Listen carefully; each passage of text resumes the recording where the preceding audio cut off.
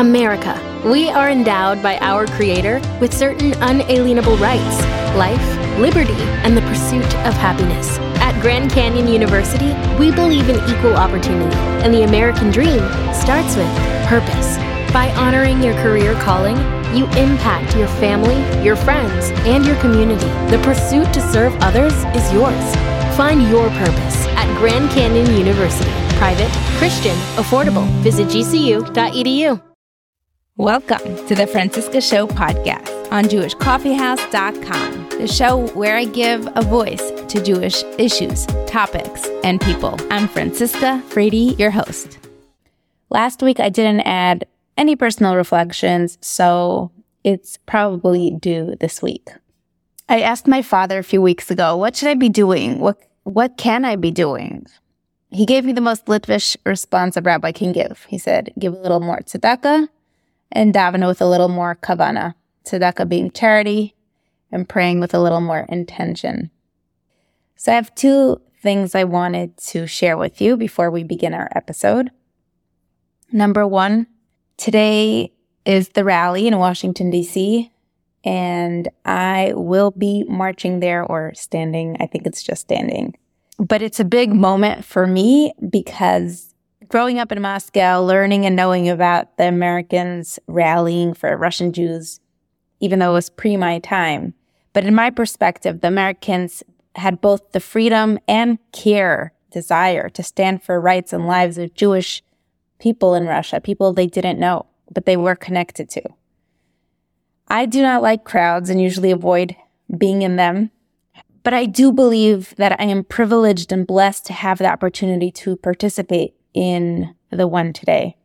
This is something I can do, and I'm excited to be amongst so many Jews celebrating our Jewish pride together, showing our gratitude to the people who stand with us. Will I have the guts to wear my Star of David sweatshirt on the DC Metro? I don't know. We'll see. The other thing I wanted to share with you is the idea of self-defense and acknowledging what's happening in the world today and being realistic about it. I listened to the interview with Tim Kennedy on the Joe Rogan Experience last week. He talked about a lot of truthful and jarring realities. He said everyone needs to get ready to defend themselves. There are thousands of sleeper cells, terrorists in the States, and no one is coming to save us. So I am doing my part, and I encourage everyone listening, to be a little less naive and a bit more proactive. Let's hope for the best, but not ignore real facts of danger and the clear intention of our enemies, the radical jihadists. Over the last 2 weeks, I've been the proudest Jew I have ever known myself to be, but my biggest coping mechanisms have been making peace with the idea of dying for being Jewish. Somehow it gives me the idea of control of the life I have today, and being the best Jew I can be today. I was in tears when I was buying my gun a few weeks ago, but this is the time to get over ourselves and our false sense of safety. It's time for women, men, American Jews, all Jews to prepare to defend their own families. I'm taking classes and learning how to operate the gun safely. I am not pro-gun, I am pro-survival. Thank you to everyone who is schlepping to DC to stand with the Jews. And yalla, let's go on to our episode for today. Welcome back to the Francisca Show. Today with us we have Dr. Ilana Heidemann, the founder of Israel Forever. And I'm so glad we connected. Welcome to the show. Thank you so much for having me. Tell us a little bit about yourself, both religiously and professionally. Well, I am a doctor of Holocaust studies, anti-Semitism, and phenomenology, which is the study of the structure of human experience. I did my PhD under the mentorship of Elie Wiesel, the absolute master, and it was for me a fundamental expression of how I could bring together the many areas that I was quite passionate about ever since I was a little girl. I was born and raised in Louisville, Kentucky, but with this uber Jewish identity. So being a small town girl, then moving to Maryland in my high school years, and onward throughout my life, having different experiences in both large Jewish communities and very small ones, it has been a, shall we say, fluid relationship with religion as well. So while we move in between our experiences, we also sometimes learn a little bit more Torah and prayer, and that helps us grow. So I have been Baal Tshuva several times in my life, so to speak, in terms of level of observance, but the religiosity and the faith and the identity has always been integral to who I am and how I live my life. So I would say that I don't really abide by any labels. I've had students ask me, wait, I don't understand. Are you Orthodox? Are you this? Are you that? I say, I am a Jew. And my life is filled in every way with what that means about being a Jew, bringing Torah into our lives, finding our own approach to prayer. And of course, Shabbat is a whole Shabbat, but understanding that we live in a diverse world where that has to be sometimes translated differently in different circumstances we may live in. So I've really been across the spectrum on the religiosity levels, but the faith has always been solid. Were you raised with Shabbat? I was always raised again with Shabbat, but not being Shomrei Shabbat. It's very difficult in Louisville, Kentucky. So I always thought that we were the most religious people that we knew. And yet it was norm to drive on Shabbat, but we were in shul every Shabbat, and our life was dictated by the beauty of what it meant to be a part of the Jewish community and to be identified as a Jew, no matter where we were. My family still is very traditional, as many American Jews are. So my family, we daven at Chabad, but as many Americans, if they drive there, if they don't, living in Israel, it's a little bit different. And being Shomer Shabbat is part of some of the ease of living in Israel. And it's a beautiful, beautiful thing to be able to raise my children with. Tell us, when did you move to Israel and where do you live in Israel? I made Aliyah 18 years ago this past summer, actually, after many years of wanting. But when Elie Wiesel invites you to study under him as his protege, it can delay your Aliyah. So it did for me. It was a tremendous honor to do so. But I've been in Israel for 18 years. I am divorced with 3 children, and we live in Nes Harim, which is a moshav in the Judean mountains, right outside of Jerusalem, in the glorious, glorious mountains, where I have an ancient Crusader fortress and an ancient mikveh. And we're right on that pathway to when Jews were on their way to the Beit HaMikdash. There's a columbarium, all of these pieces of evidence of the historical nature of where we live. Let's dive into our first topic for today, which is your area of expertise, or one of them. And as you mentioned, you studied under Elie Wiesel. In general, what can you tell us your focus has been in your studies and your research? And then I'd like to hear your translation as to how this relates to what's happening now. My area of research is very unique because I tried to address the personal experience of Jews from not just the murderous years of the Holocaust, but the trajectory of the Holocaust experience and how it impacted the human essence of Jews, unique from, first of all, any other victims of Nazism, but also in the unique way that it was lived as Jews by Jews. So this construct I introduced is called momentary survival. That you have, instead of a 99% chance of living and 1% chance of being killed, that becomes turned on its head in the context of the Holocaust, where the fear of that pending murder is driving much of the decisions that people are making in order to achieve survival, which, as we all know, was something that was truly dominated by chance in many ways, mazal as for other ways. But I think that it's something we always need to consider in terms of how we tried to understand the experience as it was lived by Jews at that time. How that related to my studies with Elie Wiesel was very unique because in his work, mostly, especially in his literary work, he spoke about the experience from, as is common for survivors, he spoke about it from a little bit of a distance of, we don't touch the holiness. We don't touch the essence of pain, even of this experience. We have to tread lightly. We have to treat everything delicately. This was a man who came from a world where you didn't mention Holocaust without whisper, without feeling that passion without it touching your soul. But in our work together, it was important to consider that we're moving into a different time frame where people are desensitized and people are quick to engage in Holocaust denial in its many different forms. And so the human experience as it was lived becomes even more important to transmitting Holocaust education so that we can explain what was it like to cope with this extremist form of hate?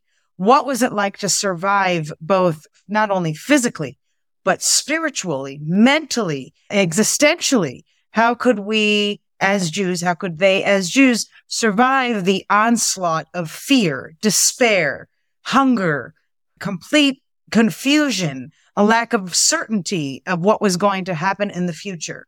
So I think that those elements of the lived experience of momentary survival during the Holocaust were something that were very unique at that time. And I don't believe that the current experience we are going through bears much similarity if you're looking at the Holocaust years. I unfortunately see that most people are disregarding the 15 to 20 years of socially accepted anti-Semitism that enabled the Holocaust and that murderous onslaught to take place. So what it relates to today is years and years and years of accepting the anti-Semitic rhetoric of the anti-Israel, pro-Palestinian movements, and that becoming socially acceptable in every way, even to the point where our own people are engaged in it. But there's a whole section of Jewish society that is living through fear, confusion of the future, uncertainty of how to cope. Where do my personal politics leave me if all Jews are now a target? How is it going to be a world without Israel? These types of really existential questions for all Jews, whether you live in Israel or not, they're on our mind, and they automatically force us back to the most well-known time period when maybe Jews were questioning those things as well. And that, of course, is the Holocaust. I think it's a mistake to forget that for thousands of years of Jewish life in the diaspora, you actually had this as a reality of Jewish existence: fear, despair, confusion, uncertainty of the future. And how does that drive our Jewish behavior? How does that drive us to become even more connected one with the other as Jews scattered around the world? And what can we do to strengthen ourselves in spite of the pogroms that will continue to happen as long as Jews are denied the human rights that we deserve? Forgive me if I am not catching this correctly, but everything you're describing that was happening, that was leading up to the Holocaust, some may say they're experiencing this deja vu. There is this very massive acceptance, social acceptance of anti-Semitism and hatred towards Jews. So were you talking exclusively about 1938 era, or were you drawing the parallels? No, that's my goal. That's my point. My point is that instead of focusing on what people consider the Holocaust, which is 1938 onward, we would do better by trying to understand behavioral patterns of Jews in the decade and 2 decades beforehand, when they were pogromed. So tell us about those times. What can we learn from that? And so what did Jews do throughout history in order to sustain strength when we were under attack? If you've seen Fiddler on the Roof, you've seen Fiddler on the Roof, and we know the scene of the wedding. And they're having a wedding and it's beautiful. And then the Cossacks come in and they destroy everything. People are being beaten, and then they leave. Okay. And of course, there's that one gentleman who, plays eyes with Tevye because he thought he was a friend of the Jews. He thought he was going to protect them, but he didn't. And he let the Jewish community be attacked. Right afterwards, Tevye says to everybody, okay, let's clean up. And that is a very common Jewish response to catastrophe, even when that catastrophe might be the massacre of our people. And we've seen this also in 1903, the famous poem by Chaim Nachman Bialik, the City of Slaughter, that was about the pogrom in Kishinev. He talks about the severity of the murders and the destruction that took place.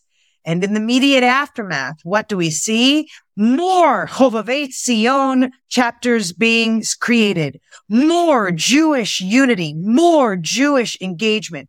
So one of the things we see throughout history is that when we get attacked, we then sustain ourselves by becoming stronger together. It's today like everybody's catchphrase because it's real.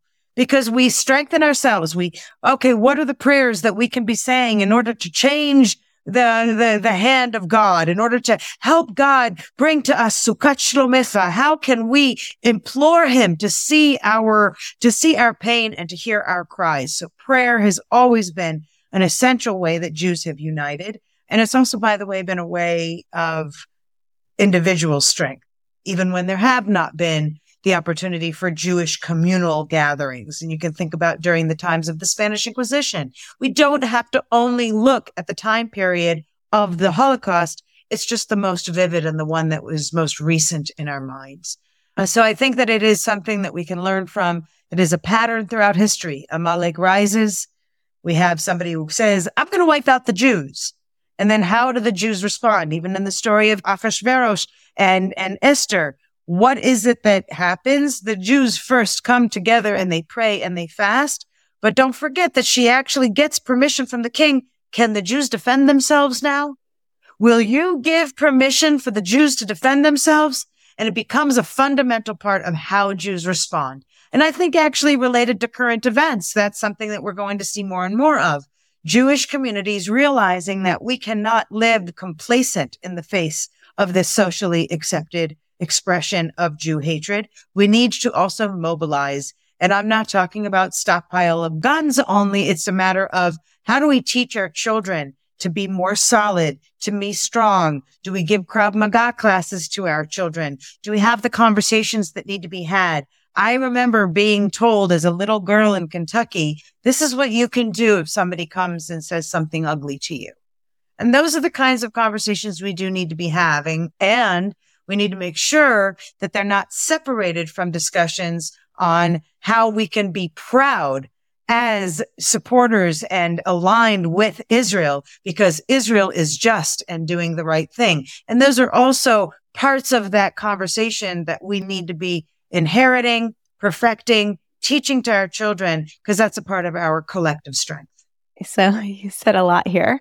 It's funny, or not so funny, how you say you have to have those serious talks with your children, but at the same time, introducing those talks of Jewish pride, which is a lot of what you do with IsraelForever.org, correct? Yes. So what are some tips that parents, younger parents, parents with younger children, parents with older children, what language can they use with the next generation? Well, so first of all, we have to realize that they're exposed to a lot. If they're teenagers, they're exposed to a lot on social media. So they might be seeing things that even you're not seeing as the parents. A lot of it might be lies and a lot of it might be truth. And a lot of it might be some of the videos that are coming out that show some of the massacre that took place and some of what has been the unmitigated evil with which they handled Jewish human life. There's a tendency when it came to the Holocaust for many years that we would never really show pictures of the mass graves. You wouldn't see the photos of the bodies, how they looked afterwards. There is a tendency in Jewish tradition that we kind of leave out that, shall we say, pornography in a way of that suffering. And I think that we have to be more in check with our kids and what they are seeing so that we can ask these kinds of questions. Do they think it's important to see those horrible images in order for them to feel something about it? Because there are kids today who really believe that. Even people who are seeing the images are saying that they're lies. So how do we not show it to them?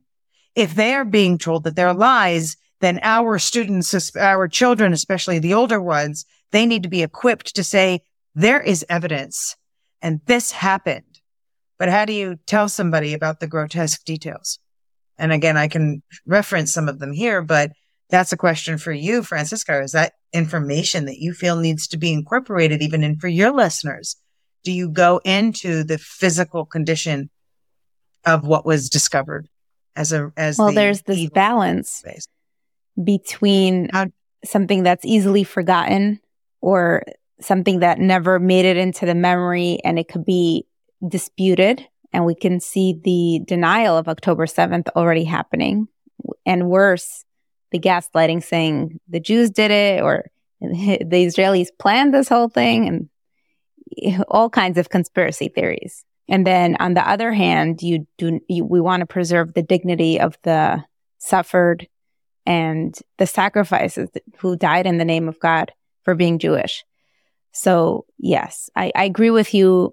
There's no reason for us to be engaging with, as you called it, pornography, because those people don't deserve it. Those children don't deserve it. Those women don't deserve it. Let me offer you an alternative. I do have to offer you an alternative. If we don't talk about the brutal way that they were murdered and the way that they were treated even before they were murdered, then they are not getting the justice they deserve as the lives that they led. Maybe we do need to speak about this baby or that woman, and we need to talk about it even though it's uncomfortable. Because if we had not taken a turning point in Holocaust memory where people started to finally be able to talk about it, then we wouldn't know half of what we know today. If we did not continue searching for mass graves and uncovering those atrocities, we wouldn't know that there is actually over 1 million more victims than is counted in the 6 million. Because people wanted to pursue greater knowledge. And Elie Wiesel once said, to forget the dead is akin to killing them twice. And I do feel sometimes with the stories that I've heard that they need to be told for two reasons. So that the victims of those horrendous, disgusting crimes are given the justice by saying, this woman was killed in this way, and she was treated in this way. And what's the second lesson? And this is not a beast that did this. This is a human being who has been brainwashed to believe that a Jew is nothing but an animal who can rightly be treated that way. Because what's happening on our streets is that is what is being said. Jews can be treated this way. I can bring up graphic detail. It's a question of whether or not is it the place. If your listeners are parents and they're worried about their fears with their teenagers, then how do you cope with teenagers or college students who are hearing that a Jewish woman who was raped deserved to be raped? Or a Jewish baby deserved to be put into an oven alive? The details, the details can be so grotesque. I could go into very specifics. And on some level, Francisca, I'm dying to. I want people to hear it. On the other hand, as I was educated by my mentor, we don't want to cause people pain. So how do we transmit that pain in a way that can be meaningful, dignifying for the victim? They're getting their justice by being remembered for this tragic suffering that they endured. But we are also sensitive because we as human beings need to be resensitized, not desensitized, as is happening more and more. Which means abstaining from the grotesque details, from the specific details? Is that what you mean by resensitized? I think it means I think it means for every parent, depending on the age of their child and depending on that child's maturity level, being able to initiate the delicate conversations and asking to open them up in a way that it creates for their youth a safe space. And actually, I'd go so far to say that if you are a parent who is capable of creating that safe space, you may even consider inviting your children's friends and their parents into more of a conversation about it, because we can't ignore these truths. We can't ignore these challenges. We just have to find the smarter way to open the dialogue, to be able to direct people towards a positive purpose for inheriting the pain that happens when we inherit the memory of that suffering. Those are powerful words. Can you tell us a little bit about Israel Forever? Israel Forever is an international nonprofit, apolitical, nonpartisan that reaches the every Jew. The Jews of around the world who are identifying themselves as virtual citizens of Israel. They feel united with the nation of Israel. They want to increase literacy, empowerment, and peoplehood. And Israel Forever, what we try to do is to provide content and resources and experiential opportunities so that people can do that really from the comfort of their own lives.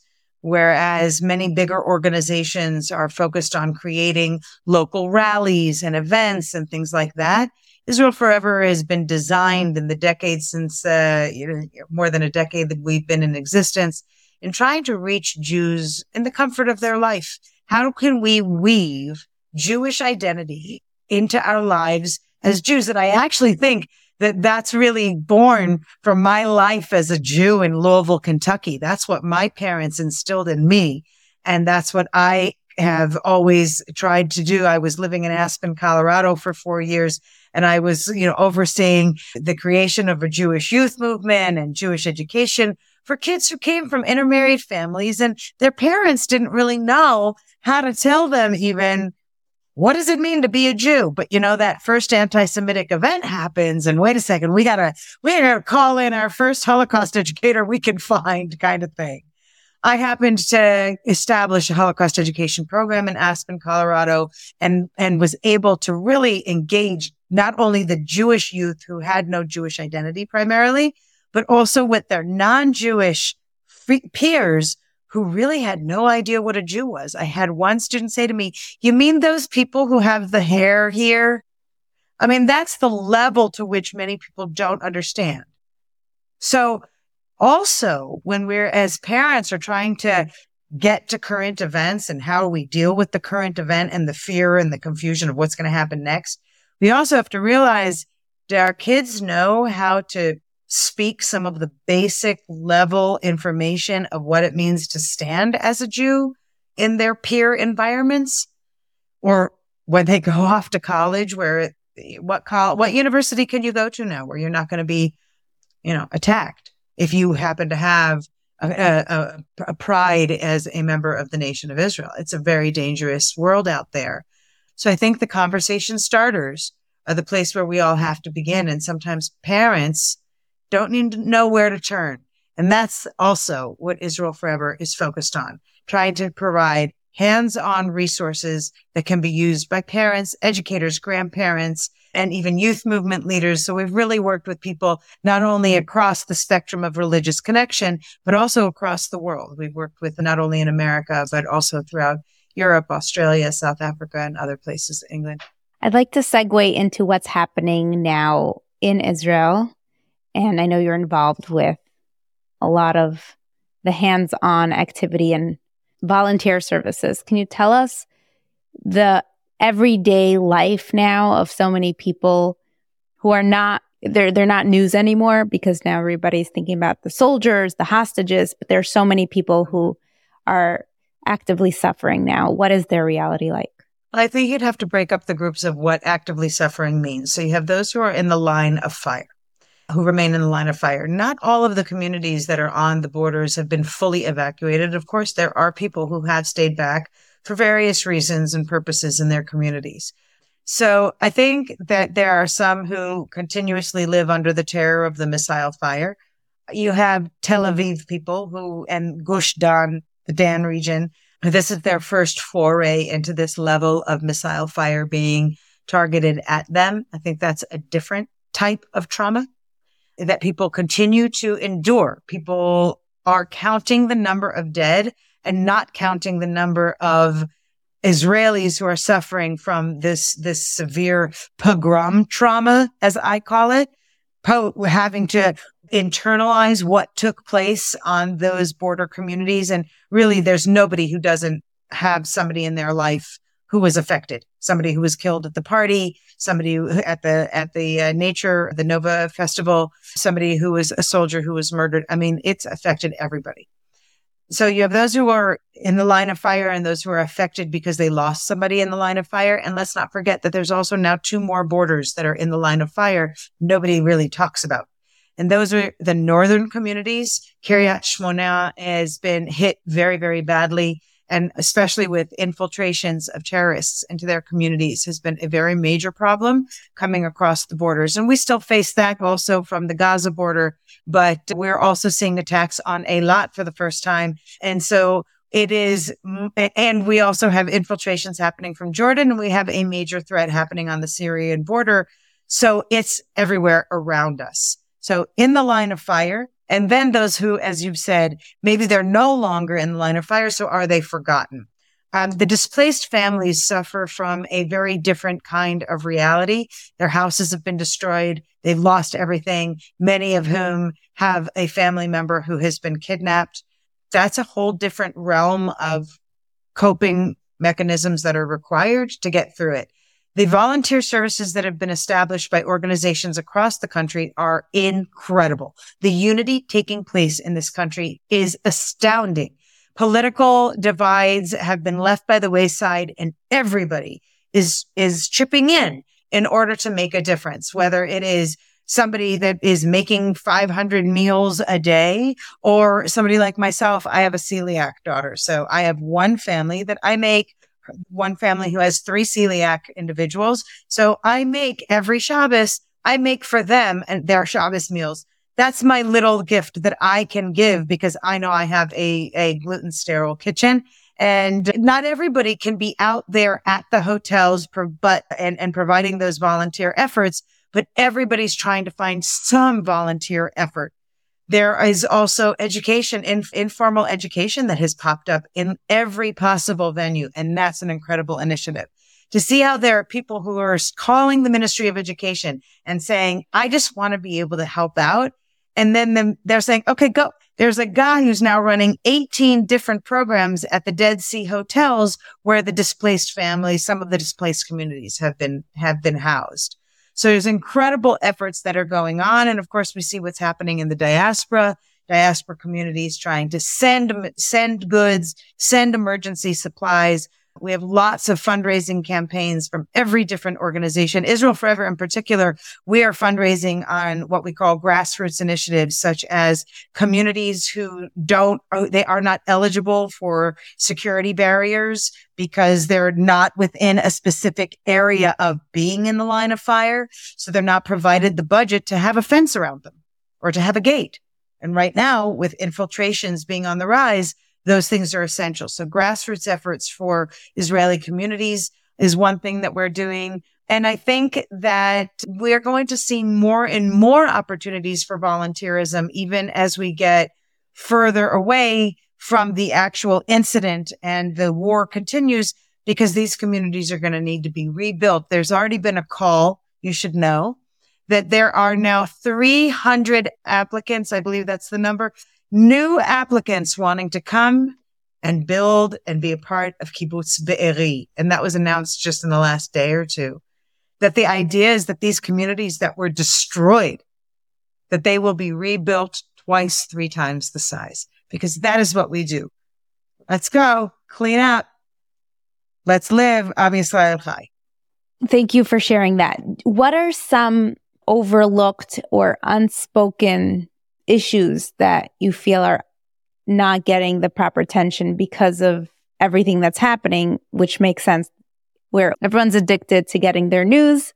We're all looking to see, not looking. We wake up to see, horror stories, what's happening. But there are I'm sure there are other issues that are happening or being overseen because they're not maybe urgent, or they're not in the line of fire, as you said. I think the education of our youth and our families is waning. I think that that's true not only in Israel. I think it's true everywhere in the world that people are feeling incapable of addressing some of the real issues that we have to look straight in the face. And they may not be as grotesque as the murders that took place, but they actually put people in just as comfortable of a position. So, for example, how are we addressing liberal Zionists who feel like their identity has been shattered because maybe they're waking up to the reality that there really is no partner for peace? And I think that an unspoken issue is we're focused right now on Hamas and the, misnomer almost of Hamas is ISIS. I don't think that many people even remember who ISIS is, to be honest. Again, it's the desensitization of this generation. They just don't know. They don't care. So that apathy, indifference, and desensitization issues are very, very high, and they should be addressed. They need to be addressed not only within the Jewish community, they need to be addressed also within a public forum, but people don't feel confident to do so. I think that the emphasis on Hasbara is a mistake. To say Israel does crappy Hasbara, we have to look at Jewish leadership in the diaspora. Hasbara is basically the movement to provide information, to defeat misinformation and lies about Israel. But because it's coming from a Jewish perspective, people are saying, well, it's illegitimate. So even facts are illegitimate if they come from Jews. So I think that we need to kind of empower people to recognize legitimate sources of information and to be a part of that effort to disable the systems of misinformation. So these things are happening in organizational levels. But in answer to your question, what are we missing? How do you get it to the people? How do you reach the common Jews I had a friend who said to me, unless you have something published in the newspaper, I read from my Jewish community on Shabbos, not on social media. She barely handles the email. She lives her life. She's like, unless it's going to be printed in something I'm going to flip through on Shabbos, I'm not going to know about it. And even if I flip through it, do you think I'm going to go and I'm going to look for it on Motzei Shabbos or Sunday? I'm going to go type it into my phone or my computer and look at it more.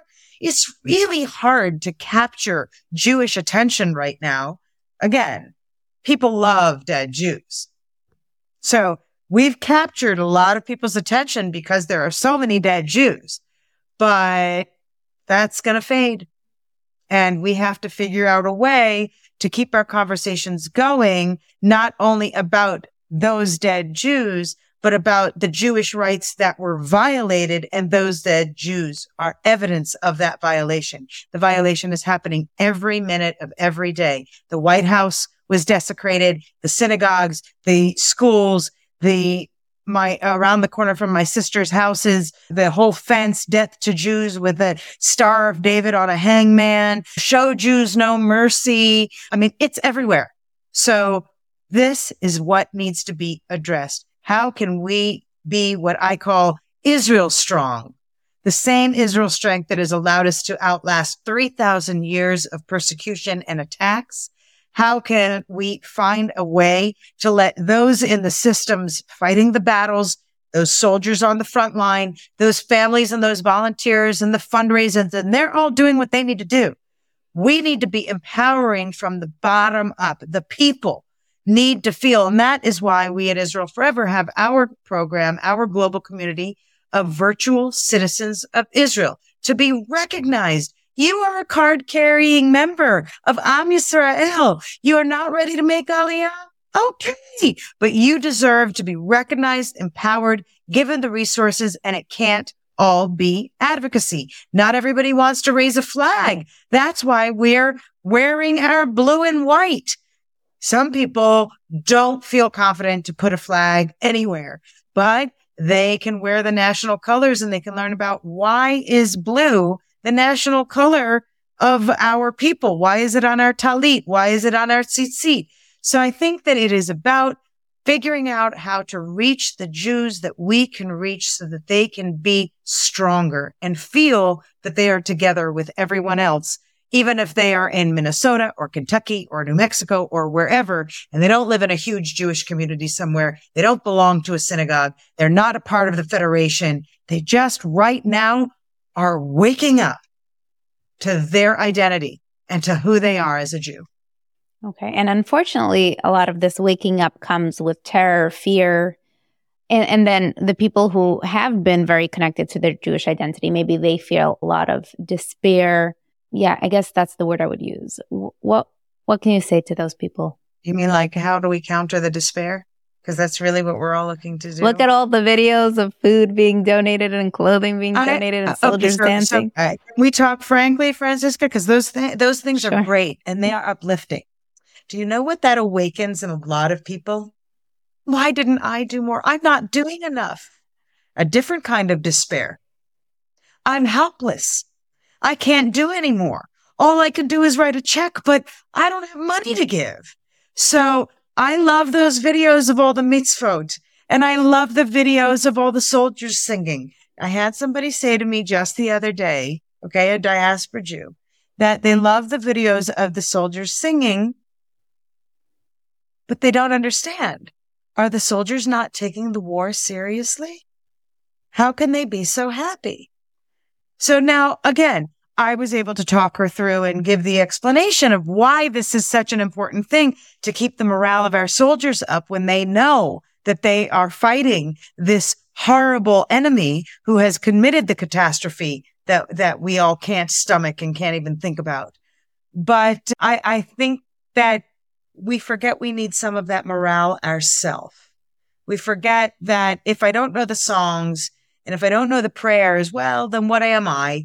That's not really the way we need to be. We can find the prayer. We can find a way of expressing ourselves and lifting our own morale. So I think that to defeat despair, like we've said every year on Hanukkah, we have to have our light. And like we learned from the generations before us, each of us has a spark. And we have to fan that small flame so that we can be the lamplighter for other people. We can spread the light to other people who are feeling despair. And just by helping that person, our own despair gets decreased.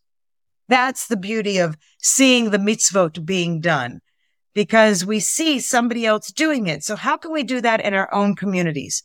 You can reach out to friends that you haven't ever reached out to. I have a friend who said to me, and again, intermarried family, very challenging reality right now for them. And his kid is on a swim team, and he said to him, "Don't you have other Jewish kids on your swim team?" And he said, "You need to go find those other boys." And the son says, "But they're not my friends." And he says, "You go and you find them. And you make them your friends.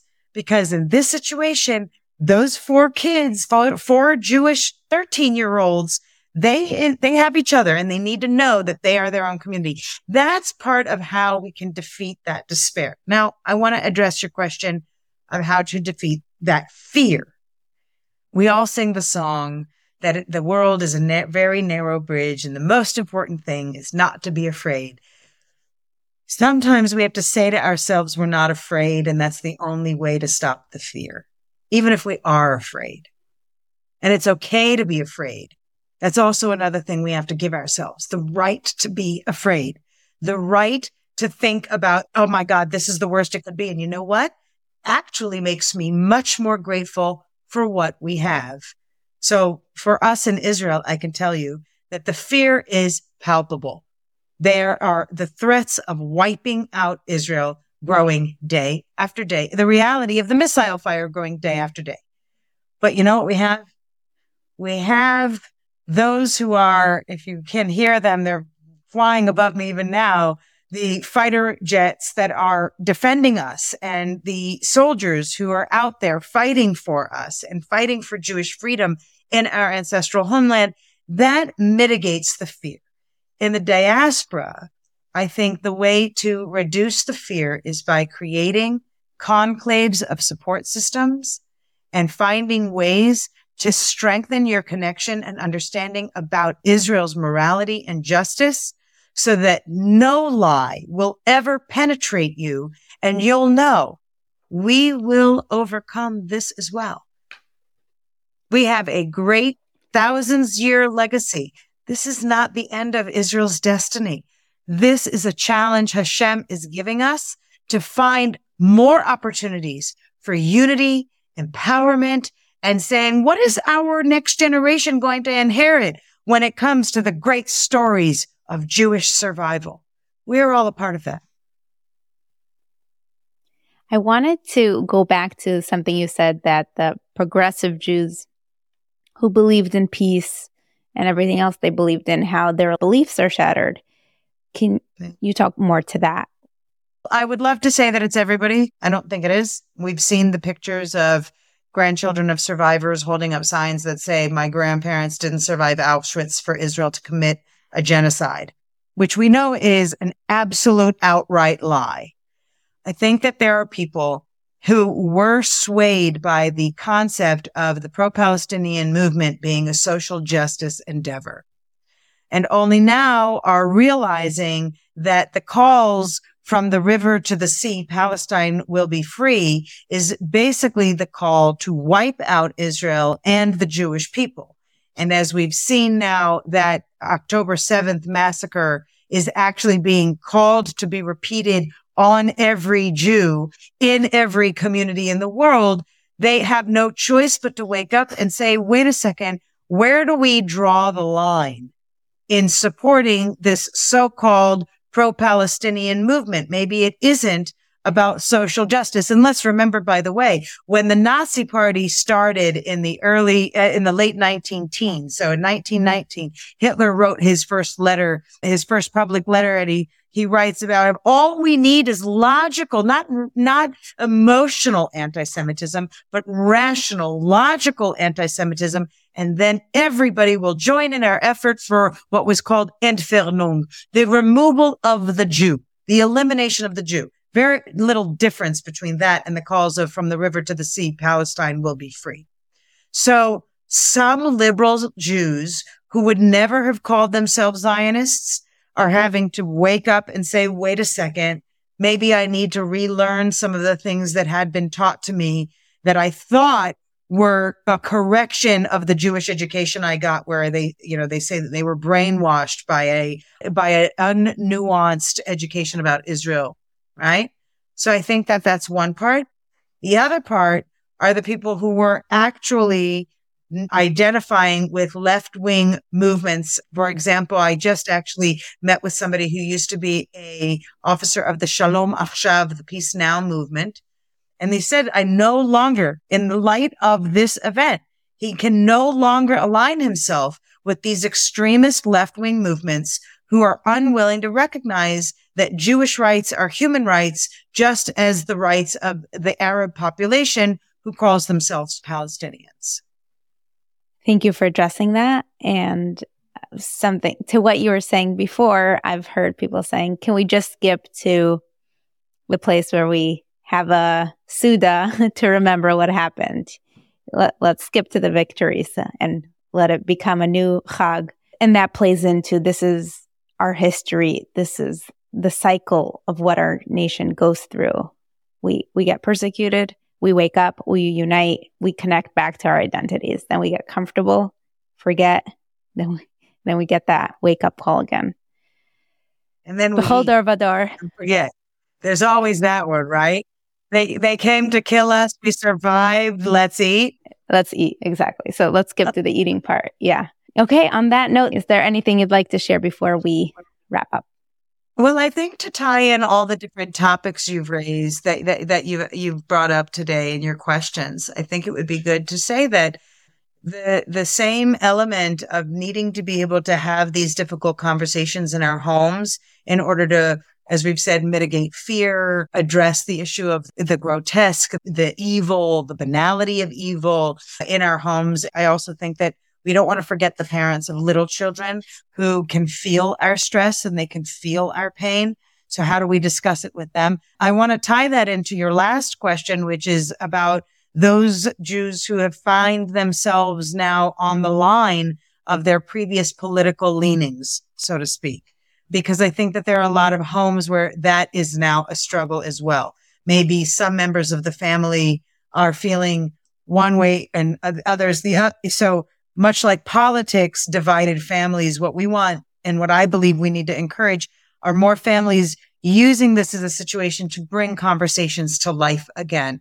Don't let the differences of opinion stop the conversation, but let's figure out how to have it in a peace-directed, calm way so that our goal is to strengthen one another, whether that's parent to child, grandparent to, or peer to peer.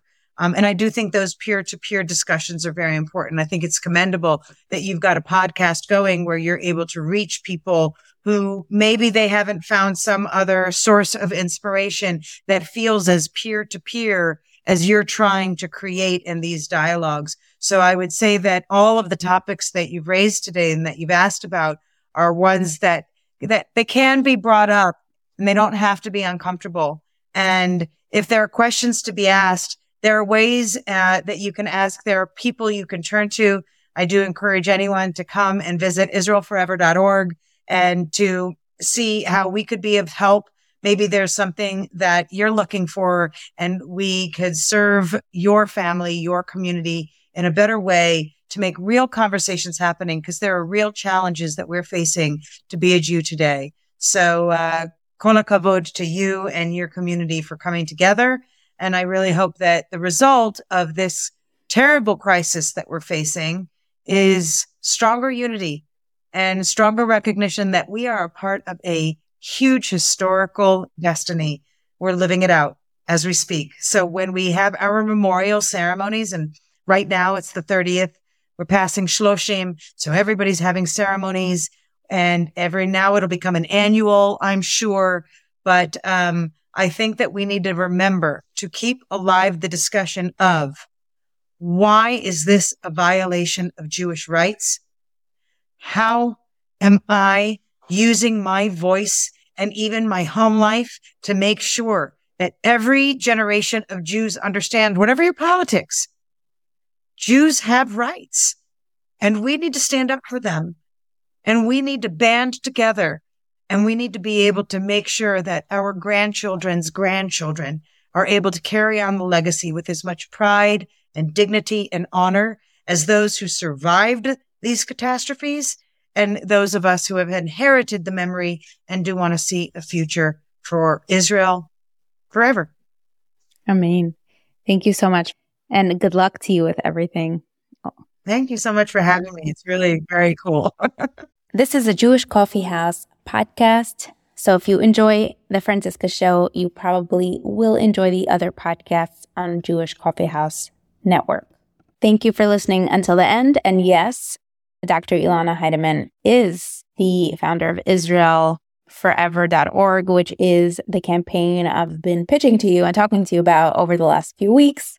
Singing Jewish songs, wearing blue and white, posting them on social media, or just sending them to her for them to go out to all these virtual Israeli citizens of IsraelForever.org. I hope you enjoyed these episodes. Please keep reaching out with your feedback. Thank you for pitching ideas. Please stay safe and see you next time.